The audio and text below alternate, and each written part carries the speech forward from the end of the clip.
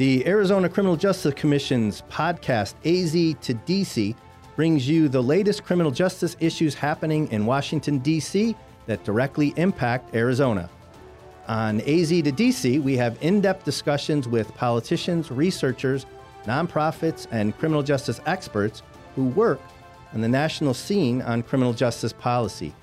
And I have with me today Heather Bonet, the program manager of our Victim Services Program. And today, Heather, we have a very special guest that we're excited to talk to. Yes, thanks, Tony. Today on AZ to DC, we're talking with Dan Eddy, who's the executive director of the National Association of Crime Victim Compensation Boards. Dan has been the executive director since 1988, and before that, he served as the Crime Victims Project Director for the National Association of Attorneys General. He's a graduate at Harvard College and the University of Maryland School of Law. So welcome, Dan, and thanks for being with us today. Welcome, Dan. Thank you, Heather and Tony. I really appreciate this opportunity. And Dan, just so you know, when I was in the Air Force, I was stationed overseas in Okinawa and started taking college classes, and they were through the University of Maryland. So we do have that connection. I do have a transcript with some classes that I did pass. I don't know very well. I can't remember back that far. But I did briefly attend the University of Maryland. Well, Tony, I'm a Maryland born and bred, so I have, and several of my siblings went there, and it is one of the finest institutions in America. I will take your word for it. You're the Terps. Yeah, there you go. If we could start off, could you just give, for the folks listening, a summary version, that 30,000-foot perspective above the earth of what the National Association does for its member states and territories? Sure.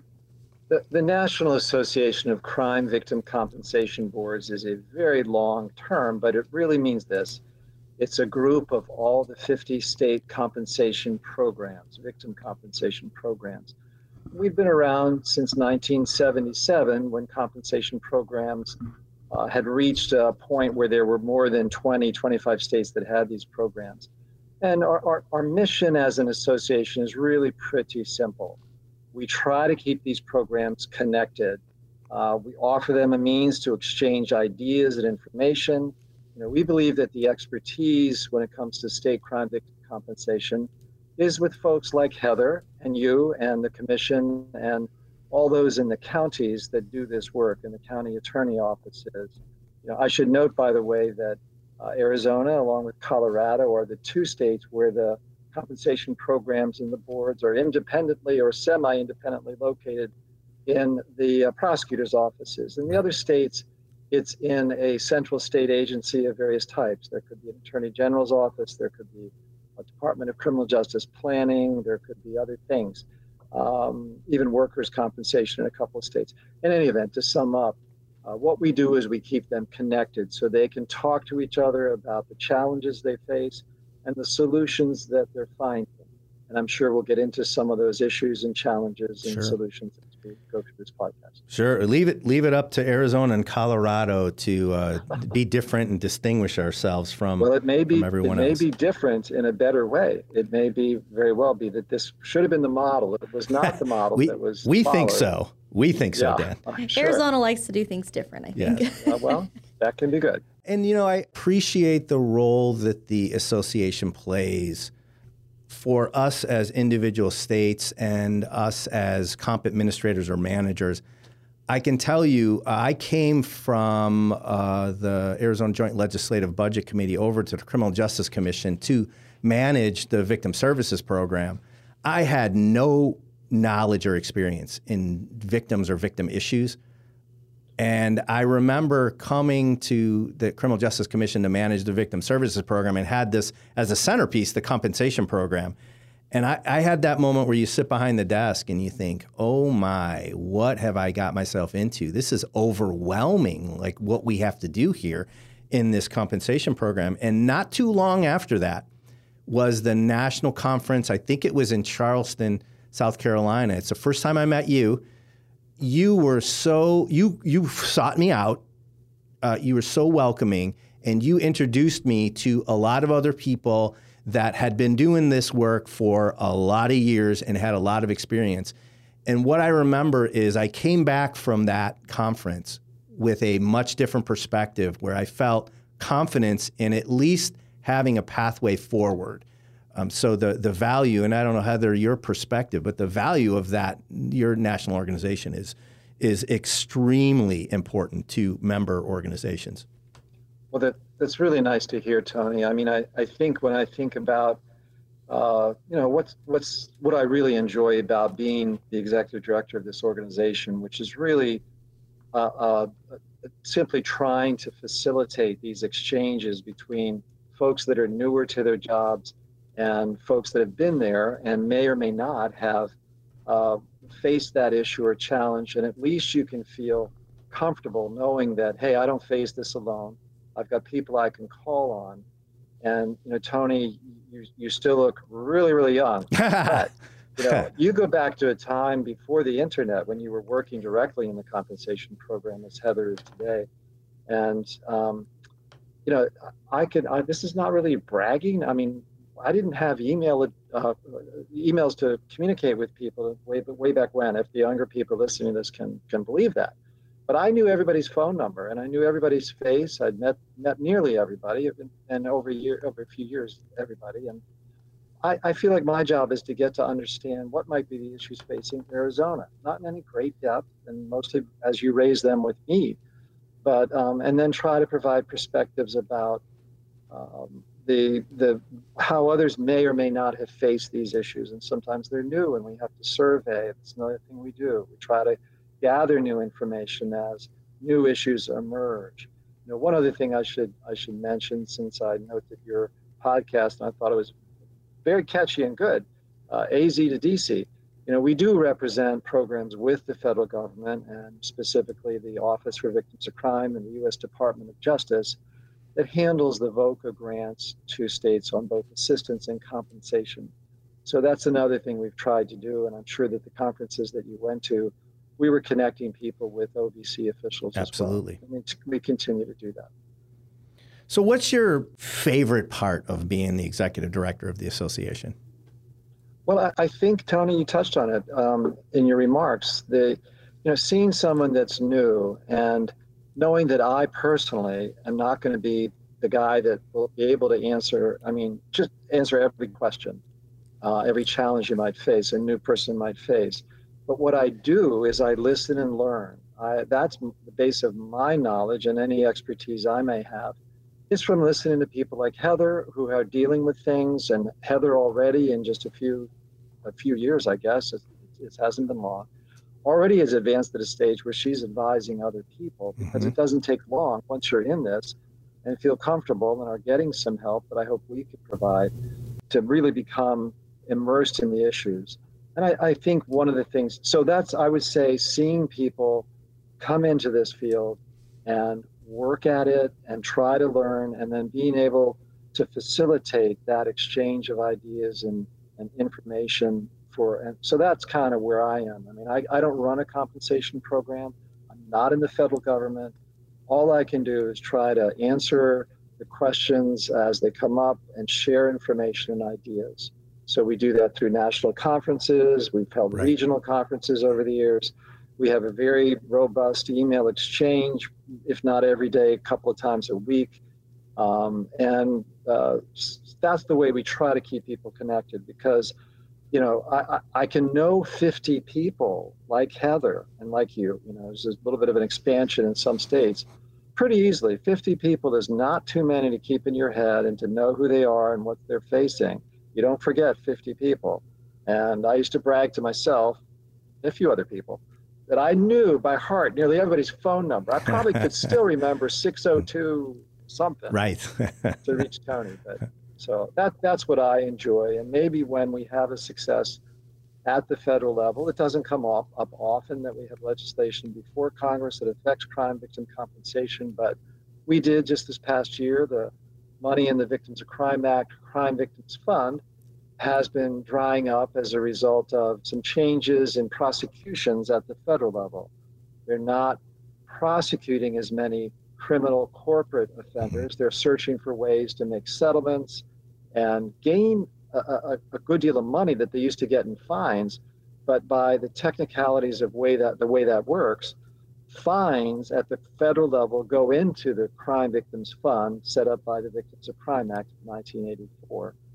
Whereas settlement money, if you essentially plead out and you're not convicted, then you might settle for the same amount, and it could be $1 billion. Right. But that money was going into the U.S. Treasury rather than if the person was convicted and that was a fine that went into the Crime Victims Fund. So we addressed that in the last year, working with our allies in other national organizations and, of course, with Congress. So that was a big victory, and there have been a few other. We also increased the amount of grant money that goes to compensation programs. So, Tony, when you were directly involved and in charge of the comp program, you were probably getting 40% grants based on your state payout, and now it's gone up to 75%. Yeah. Because That's state big. Revenues have gone down as well. So, well, I can so say those victories at the federal level. Well, I can say as a fairly new administrator, only being here a couple of years in this position, that I am grateful for the work that you do, Dan, as well as the association, and it is a great resource for compensation programs and administrators. So, great work. Thanks, Heather. What's the most challenging thing that you face in your role as the executive director? Well, I'm sure you've seen this in Arizona and at the county level. I'm sure that the county administrators, coordinators of these programs. You know, victim compensation is a difficult task. It's a really important one for crime victims, but these are programs that essentially have to try to provide financial help to people who are facing a traumatic emergency. I mean, something that just happened out of the blue. It's not like a disease that progresses or something like that. It's something that happens, and you're suddenly facing issues and trauma that you weren't before. And I think, you know, we may have challenges working with programs, but simply trying to make sure we get all the information out to busy people like yourselves. But I think that the main challenge, as I see it sometimes anyway, is trying to correct some perceptions of crime victim compensation. No, they can't do everything right away. And it is a process, and it takes different players in the system to help the comp programs do their work.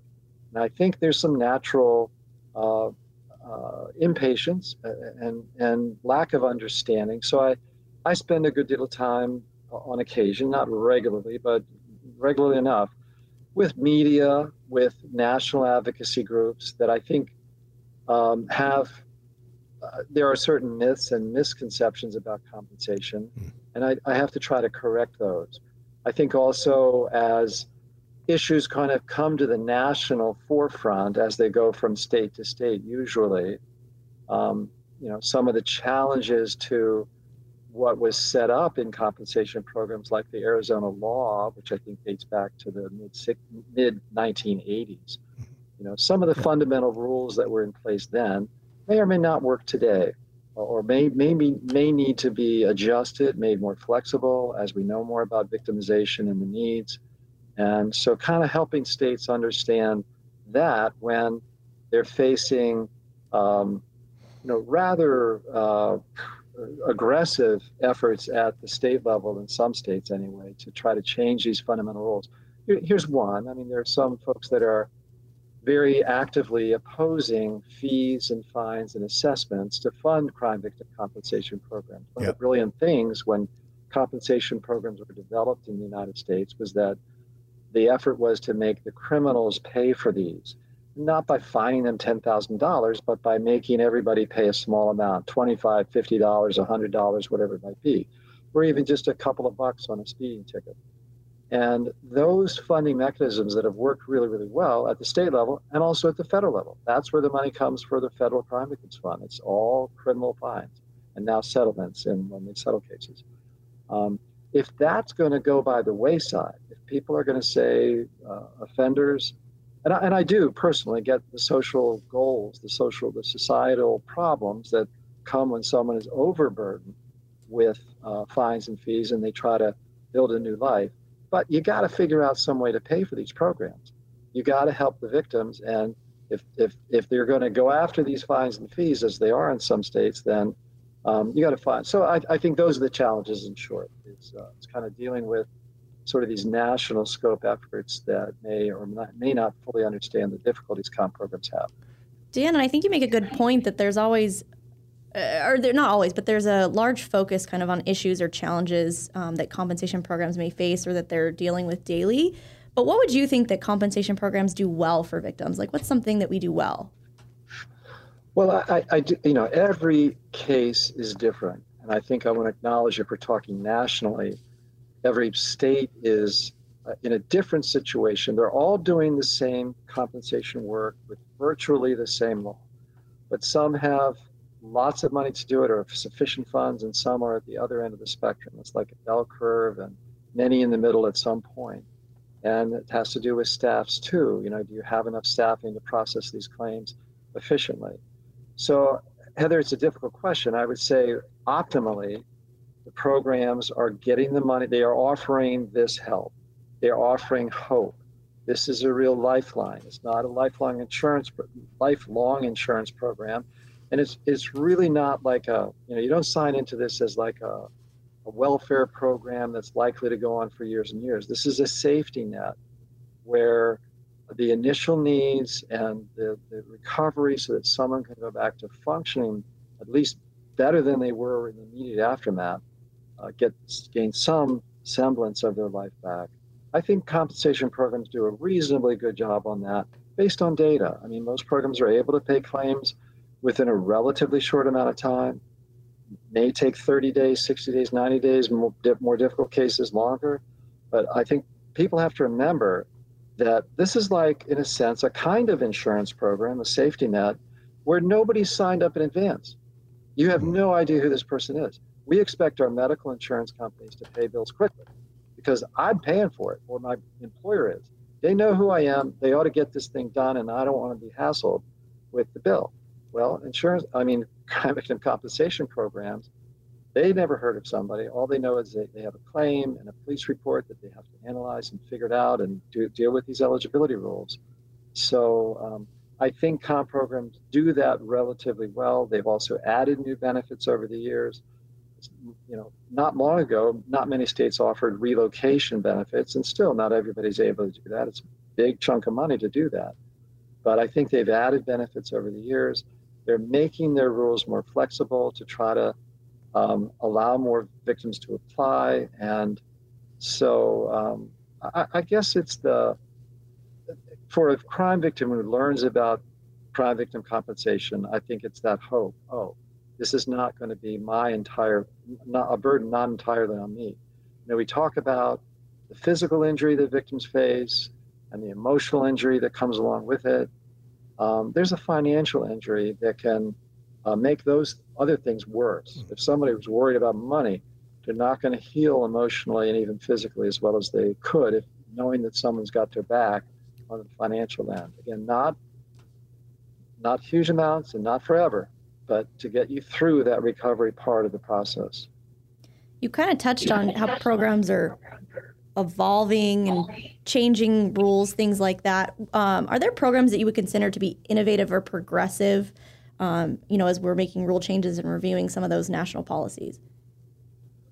Yeah, I think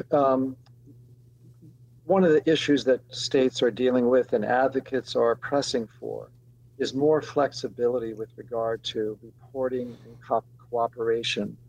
There in every state compensation law, when they were written, starting 50, 40, and then 30 years ago. Actually, 40 years ago was about when the last programs were developed.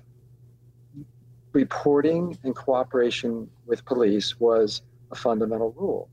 And so there are some states that have recognized that at least certain victimizations, and I'll give you a concrete example in a couple, 3 states. Sexual assault and domestic violence victims may face issues that maybe other crime victims don't face, at least not in the same amount or severity. And that is, do you want to go through with even reporting to police, but if you did make that report, do you want to fully cooperate in a prosecution down the line? That's a very difficult choice for many victims to face, and I think particularly sexual assault and DV, and you could add human trafficking. So California adopted a law. It's been maybe 3 years now, 2 to 3 years, Connecticut had done it a few years before that, and Oregon has done it as well, that those victimization types would not be subjected to the same full tests of reporting and cooperation. You need something. It could be a forensic exam, submitting to that for a sexual assault victim, or maybe not anything more than that, or maybe mental health counseling notes, maybe medical reports. A number of things could, if not substitute, at least show that what a police report would show, which is that this is a victim of a crime that's been investigated, and here's the proof. You have no real question, substantial question, that this is a person that was a victim of crime and has these needs, and the program should meet them, rather than putting up some rule that might, most people would say, well, that's really not fair to the victim. She or he has a good reason not to testify in court, and that shouldn't be what holds this thing up. I think it's a balance. Anyway, you asked about where some of the more progressive, for want of a better word, programs, what they've done. I would say that. We don't see a lot of efforts to, one other thing I should mention is technology. This is a struggle for comp programs. You work with a medical insurance company, they got the best technology available because they got millions, billions of dollars to buy the best stuff. Well, state programs don't have the same access to those resources. So I would say some of the programs that have been able to find those resources and make sure their technology is not holding them back in terms of getting that claim through the system. And adding portals, ways that people can apply online, as now you kind of expect to do with everything in this internet world. I'd say that would be something that some programs are doing that not all programs have had the resources to do. That's a great example too, the online application. And as I think about that issue and think about the connectivity that the association provides for state programs to talk with each other, I remember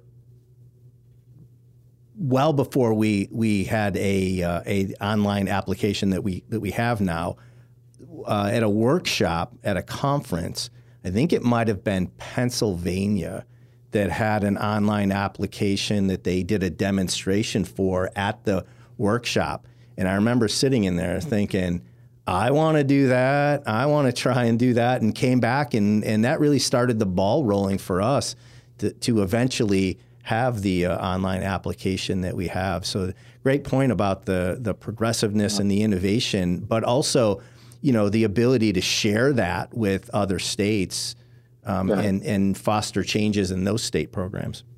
And of course, we're not doing anything that any other association would be doing with its membership, whether it's a business community or a government, whatever. I'm sure the lottery officials in various states are getting together and talking about how they can improve that. So that's what we do, and that's one of the areas where I think we've been helpful. I get calls on a fairly regular basis. What's out there? What are other states using? And we've been able to help states figure out what their solutions for technology might be.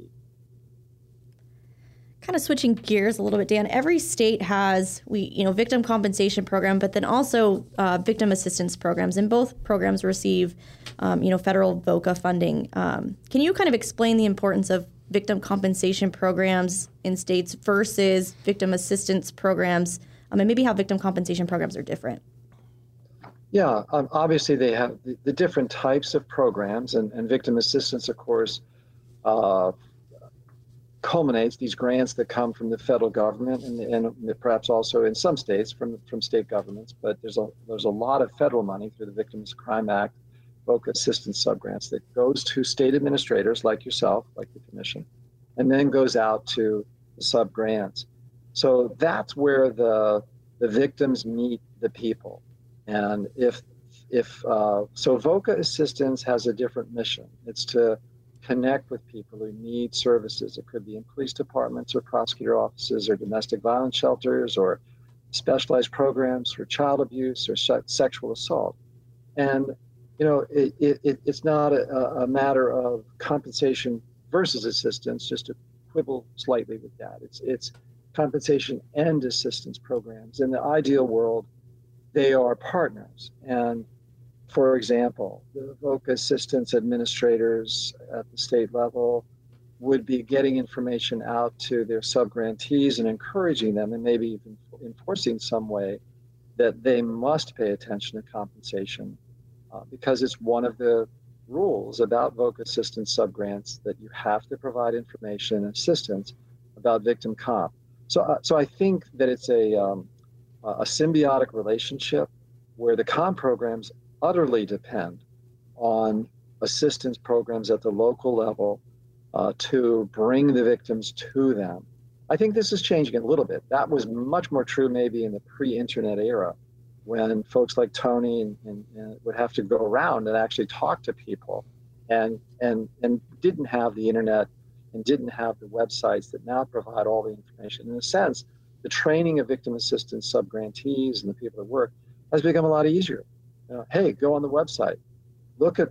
You can learn in 3 minutes what this program's essence is. And the essence is all you need to impart to people who need information at the time that they need it. So I think this symbiotic relationship, assistance programs help bring people to comp programs. And what do comp programs offer in return? Well, someone who's perhaps an advocate at the local level is trying to help get their life in order, get this victim's life in order and back on track. Oh, well, you got a medical bill and that's really your concern right now. Well, hey, I'm going to help you fill out an application and that will be paid. You'll get that paid. It may take a little bit, but maybe the program also can intercede and get with the hospital and say, hey, this is coming down the line. We just have to process the paperwork. And similar to the relationship between victim assistance and victim comp programs, we have a relationship at the state level with the federal government through the compensation program. And certainly when I think about the program in Arizona, we are heavily influenced by the federal government because we get a grant, and you mentioned the 75% reimbursement. So we get a federal grant through VOCA. We have a federal law that governs the comp program and sets certain parameters. We have grant guidelines that we have to meet too when we get that 75% reimbursement. We get reviews by program reviews by OVC or the IG that come down and look at what we do and weigh in on what we do. So there is an influence on the part of the federal government. But what I find interesting about comp programs is they are state by state. They are a little bit different, which really speaks to a level of autonomy that they have. Could you speak to that relationship between the state programs and the quest to have this autonomy and the impact that the federal government has on those programs, or the influence that the federal government has on those programs? Sure, Tony. I think it's an important thing to talk about, and I'd be happy to explain it. I've been dealing with this kind of question for 30 years that I've been working with this national organization. This is one way where compensation is different than VOCA assistance. Congress set up a grant program for compensation programs at a time when close to 40 of those states had already created compensation programs fully funded and governed by state law. And so Congress's goal in setting up a federally funded grant program, which didn't start granting money until 1986, which was 21 years after California was the first comp program in the country. And there were quite a few. There were 20 that came on in between 65 and 75. And then Arizona was in the second batch that sort of completed the 40 states, because the legislators love this. They get criminals to pay. You don't have to use tax dollars to pay for this thing. So Congress recognized that we should leave the state programs alone. Let's set some minimal conditions that all the states met anyway. You have to pay for so there's just literally 4 or 5 things that comp programs have to do to qualify for a federal compensation grant, and they all do that. And I want to be clear about the money too. Yes, states get a 75% of state payout grant. Now, what does that mean? Some people might just on the first gloss of that say, oh, well, the federal government is paying for 75% of the cost of running a compensation program in Arizona or any other state. That's not the case. And I'm going to use round numbers real quickly. I don't want to get into heavy math here, and it's not heavy math. But say a state, this is a little bit more than what Arizona is paying out. It's a smaller state than some of the larger states. But say you're paying out $17 million in benefits, and actually I should say 17.5 million in benefits, because that'll round it off for me. 17.5 million in benefits to victims every year. Okay, so that means Arizona, if it was paying that, would have to pay $10 million of its own state money, and then tell Congress, tell OVC, who's implementing Congress's law on this, tell OVC, we spent $10 million of that 17.5 million, 10 came from us, and then we had a grant from you of 7.5 million, 75% of what we paid out. That's where the 17.5 million comes. It's always been a majority state-funded program. And then the federal government does not pay for administrative operating costs. And for many states, that's 25 to 40% of the total cost of their program. So you add all that up, even if you only looked at benefits, the state paid 10 million and the federal government puts in 7.5, the state is covering 57% of the benefits, and then you add in the substantial administrative costs, the federal government's putting in about 25 to 35% of what it costs to operate these programs. And then they've left, as I say, Congress, when it set this up in 1984, left the control and the governance. It didn't want to set up a separate federal program. It said, you take our money, run your program, here's more to make sure you can do what you want. We have a couple of stipulations. Cover federal victims, like in a national park or on Indian lands, as if they were under state jurisdiction. Cover any American who comes into your state from another state. You pay that state. If everybody agrees to that, then we have reciprocity. There's a few minor, relatively minor sort of rules to set the thing in motion. And again, to ensure that states have the money to do what they want to do. But I know that the federal government always, in whatever we do, plays a serious role. But this is one of those things like education, school boards, whatever, that is essentially left at the state level. The federal government cannot come in and tell your county programs how to decide a case. They just have no authority to do that. Their role is to provide the grant money, get it out as easily, as quickly, and efficiently as possible. Now, that's on the comp side of this equation. On the VOCA assistance side, it's very, very different. It's entirely federally funded. It entirely operates under state law and rule. On federal. It's entirely federally funded. It's entirely operated under federal law and rules. So naturally enough, the federal government, Office for Victims of Crime, sets all the rules. It does not do that on the comp side. It is very helpful. I want to make clear that money is crucial. It just doesn't, it's not the whole show. The whole show is at the state level. Right. And you mentioned the contribution of states funding the comp program and that being, really a centerpiece for compensation programs.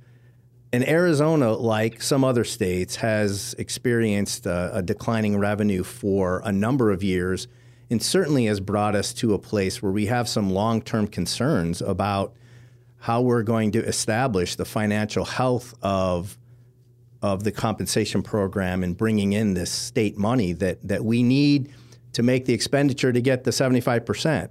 What would you say to the perspective that comp programs, they're really just another form of state welfare programs? Well, it's an interesting question, Tony. Here's the way I think I would respond. These are safety nets. I think we tend to think of welfare programs as some more long-term help. Is Social Security disability, it may be that you contribute to that, but many programs, I suppose, and crime victim comp, I'll just speak to that, it's a temporary, short-term effort to help someone who has been suddenly faced with these traumatic circumstances and then the financial problems afterward. So it's a short-term thing. if it's a welfare program, it certainly cuts across socioeconomic and demographic boundaries. Crime can happen to anybody. It happens in the richest suburbs. People are killed. Domestic violence, it happens in the richest homes. It happens in the poorest neighborhoods. And so I don't think we need to think of this as just a handout. It's a hand up. I know that's sort of a hackneyed phrase, but this is not. I want to be clear too. It's not as if the police, the state and federal authorities. One of the main things government does is protect its citizens. Yeah, that's why we have police forces, and we have the FBI and whatever. But nobody in the federal or state governments is saying we can protect you from all crime. And so this is not oh, we failed you and now we owe you.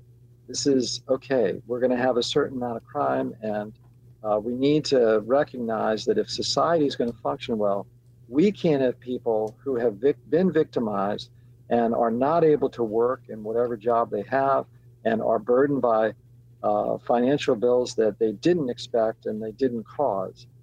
Then we need to see what we can do to help. Now, you talked about the funding problems, Tony. Again, one of the key things was we don't have to burden the taxpayers with this. We can burden the criminals. Small amounts on a lot of different convictions, and we're going to get the money to fund these things. Now that model, that way of funding these programs has gone a little bit south, or it's not working as well as it did. I think there are a few factors. There is less crime. For crime victims, that's meaningless. But statistically, most states are way, way down from the highs in the 90s. So it may be that there's a smaller base of criminals. At the same time, by the way, if you looked at inflation on medical bills and what counselors are charging and what funeral homes are charging, comp programs may be serving a smaller number of victims, but probably not, because VOCA assistance came in and more outreach and more people are finding out and coming in.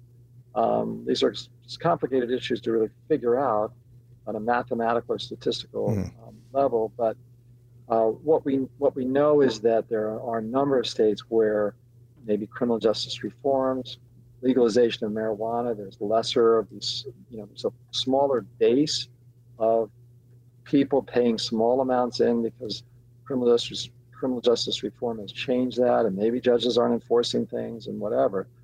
So I think that when it comes to state having to put in appropriations money, maybe then that's when state decision makers and legislatures and governors' offices have to make choices. Right. What do we prioritize? I was reading an article a little while ago, and it was about the differences between the crime victim compensation program and restitution. And the author of that article had characterized the compensation program in an interesting way that I kind of liked, that really is different than the welfare perspective. And he called compensation programs a social insurance program. And the idea was that no citizen should be forced to bear the costs alone of crime, because crime is a result of a lot of things that happen or don't happen in our society. Everybody bears this cost, and the compensation is this form of social insurance. So I like that perspective, and certainly like what you're saying, Dan, about how to approach that. Let me just add to that, Tony. I like that way too. I think that's a nice way to think about it, and a beautiful phrase. We as a nation at this moment in time are really focused on this spate of mass violence. And this is not to get into any of the issues surrounding that, but who would say that the state of Arizona should not have stepped in to help the victims who were there when Ms. Giffords, your member of Congress, was shot? Right. Or that somebody in the federal government and the state government shouldn't provide resources so that the victims in Buffalo and the victims in Texas, we all would agree, I think, that yeah, let's put some money into that so these folks don't have to, as you say, bear this burden alone. This should be a social cost because we're all enduring this as a society, but they more than others, they more directly. Sure. So I think if you take that, if that's the way people feel, then the victim of some individual guy or whomever, the person who shoots somebody on the street or who's a drunk driver runs down the daughter of somebody as she comes home from school, it's an individual thing. If you can say we think we should put the resources into helping the folks in Buffalo and Uvalde, then I don't know what the distinction would be for that poor father dealing with his daughter who's just gotten run over. Yeah, good point. You guys recently, you're talking about funding, and that's a significant challenge that, state programs are facing. And that's something that we face here in Arizona and that I've been, working on since I became the administrator, kind of the revenue decline, the funding available, to assist victims, in their time of need and to assist with those medical bills, the mental health bills and things like that. So at a local level, that's, some of the challenges that I've been facing. But Dan, what would you say are some of the significant challenges that maybe compensation programs face from a national perspective? Sure. And compensation is, if not local, like all politics is local, all compensation is at least state. And in Arizona and Colorado, it is local. The funding may come from the state. So when I think of a national challenge, I think more in terms of what national advocates may be raising to try to change each state at a time, or maybe go to the federal level and change that, although that's a rare thing that happens. So I think, again, I may have mentioned this earlier, I think the fundamental rules, the foundation of compensation programs from 50, 40 years ago, in the case of Arizona, are under challenge. And these may be in need of review. There may be changes that should be made. And I want to be clear that this Association of Compensation Programs doesn't have a stance on some of these things. And these things are, should they be funded through offender fees and fines? Or is that a wrong way to do this now in the 21st century? Should victims be, and there are only a few eligibility rules, but those are the ones that are being questioned now.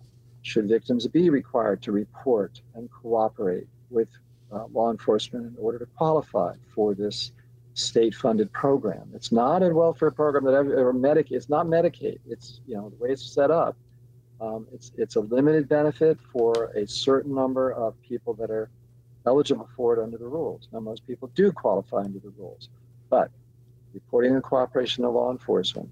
What about what we call contributory misconduct? There's different phrases, but every state compensation program is supposed to evaluate whether the person who is victimized was doing something criminal or substantially wrong. The most stark case, of course, is drug dealers who might be, or gang members who are on a regular basis engaging in violent acts against each other over turf, whatever. Is that the individual whose medical bills or even funeral bills should be paid for by public funds? There are arguments to be made for and against that. And these are legislative issues that the federal government has not taken up. There's nothing in VOCA or even being considered by Congress to do that type of make that type of decision. So that's a national challenge, I guess, if you think about it as a challenge that 50 states at some point or other are either facing now or probably going to face as advocates raise these issues. So I'd say though, and we obviously talked about funding and technology to ensure that the process moves smoothly. So those are the things I would identify as sort of national challenges. But again, it's not really the nation facing this or Congress. It's Arizona when advocates want changes to state law because that's where compensation is. Kind of touching on changes, if you had the power to make any changes to compensation programs, do you have a top three or three that you would focus on? Well, I would say that the things we've talked about, that every compensation program would be well funded one way or another. I mean, if states decide that they need to put appropriations money into this because it's a societal value, to provide this safety net, this social insurance program on a limited basis for this group of people. Well-funded, well-staffed, because if you don't have the people to process claims, then just like an insurance company's got to have the people there to answer the phones and to make the claims go through and get the hospitals paid and the victims paid or whatever. So well-funded, well-staffed, and I would say establish good relations with all those allied professions, all the people that are working hard to help victims. I'd say that was something I would wish that all compensation programs had the energy and the resources and the time to do. I think you guys do a great job with that. You have this connection between VOCA assistance and compensation. So those three things, and it does come down to money, but it also comes down to attitude and the desire to make this system, which is integrated, work well, optimally for all. I'm going to jump into kind of a next question. You've talked about how states and compensation programs, how we are operating under state laws and rules under a set of federal guidelines. What do you see as the most complicated rule or concept to apply in compensation programs? I would have to, I guess, jump to this contributory misconduct provision that, again, all state laws have. When these programs were set up 50, 40 years ago, the legislators seem to have clearly stated their intention, which is, again, if you're a criminal and that's why you got shot, killed, injured, whatever, then you're not going to qualify for these public funds. We don't want, say, the Attorney General of Texas sending money to a criminal who's incarcerated because he had medical bills incurred before he was put in prison. That was I think, and I'm not putting my own values or judgment or approval or disapproval on that, but that seems to be clearly what legislatures wanted to do. So I think that's probably, the difficulty is compensation programs don't investigate these crimes on themselves. They don't have investigative police forces. They rely entirely on the police. And then, well, I should say mostly on police, but they also have the victim statement. They can talk to the victim. There are others that may provide information. You may get information from a doctor or a counselor that is pertinent. I think as the society, and I can't, we don't have the time to go into these in any great depth, but as we know, there's much questioning now among certain communities in certain states about the relationship of police with communities. And so things are not as simple, I think, as they might have been 30 years ago or so, 40 years ago, 50 years ago. So trying to figure out if that's what the legislature wants these managers of comp programs to do, to figure out how to separate out really the very small number. We know statistically that it's 3% nationally of all the denials are based on contributory conduct. So it's a difficult thing to do. You've got limited amounts of information perhaps from police. The police may not be getting full cooperation. That's why sometimes the comp laws, maybe that's a reason for the comp laws saying you have to cooperate so the police can get the full story and figure out who's going to get these public funds. So I think that's probably the most difficult thing that comp programs spend time on, is trying to be fair to victims, but fair to the laws they're required to implement. That's probably the toughest thing they do. Other than, maybe even more threshold than that is, okay, we're paying a lot of claims. We don't have money to do it. How are we going to tell victims we can't pay this thing right away, or the hospitals or the doctors who are really the ones waiting to pay? Yeah, I would have to say that during my time managing the victim compensation program, contributory conduct was the one that I struggled with the most. Whenever we had rule changes that we were considering, that was the one rule that got the most attention, and we tried to wordsmith and find out the best way to apply that rule. I had a commission member one time when we were debating rule changes, characterize contributory conduct in probably the best but a very simplistic way. he said that contributory conduct is a rule where you are trying to find the most worthy person to use the benefits of this program on. That it doesn't wholly really excuse someone in totality. It doesn't accept them in totality. But what you're trying to do is trying to find that most worthy person, and that is always going to be complicated to do. And how do you write a rule that is not complicated that you're going to apply to a very complicated situation? That is not easy to do, but we try and do it anyways. And I would only amend what you said, Tony, in this way. I think I might reverse the way you said it, in a sense.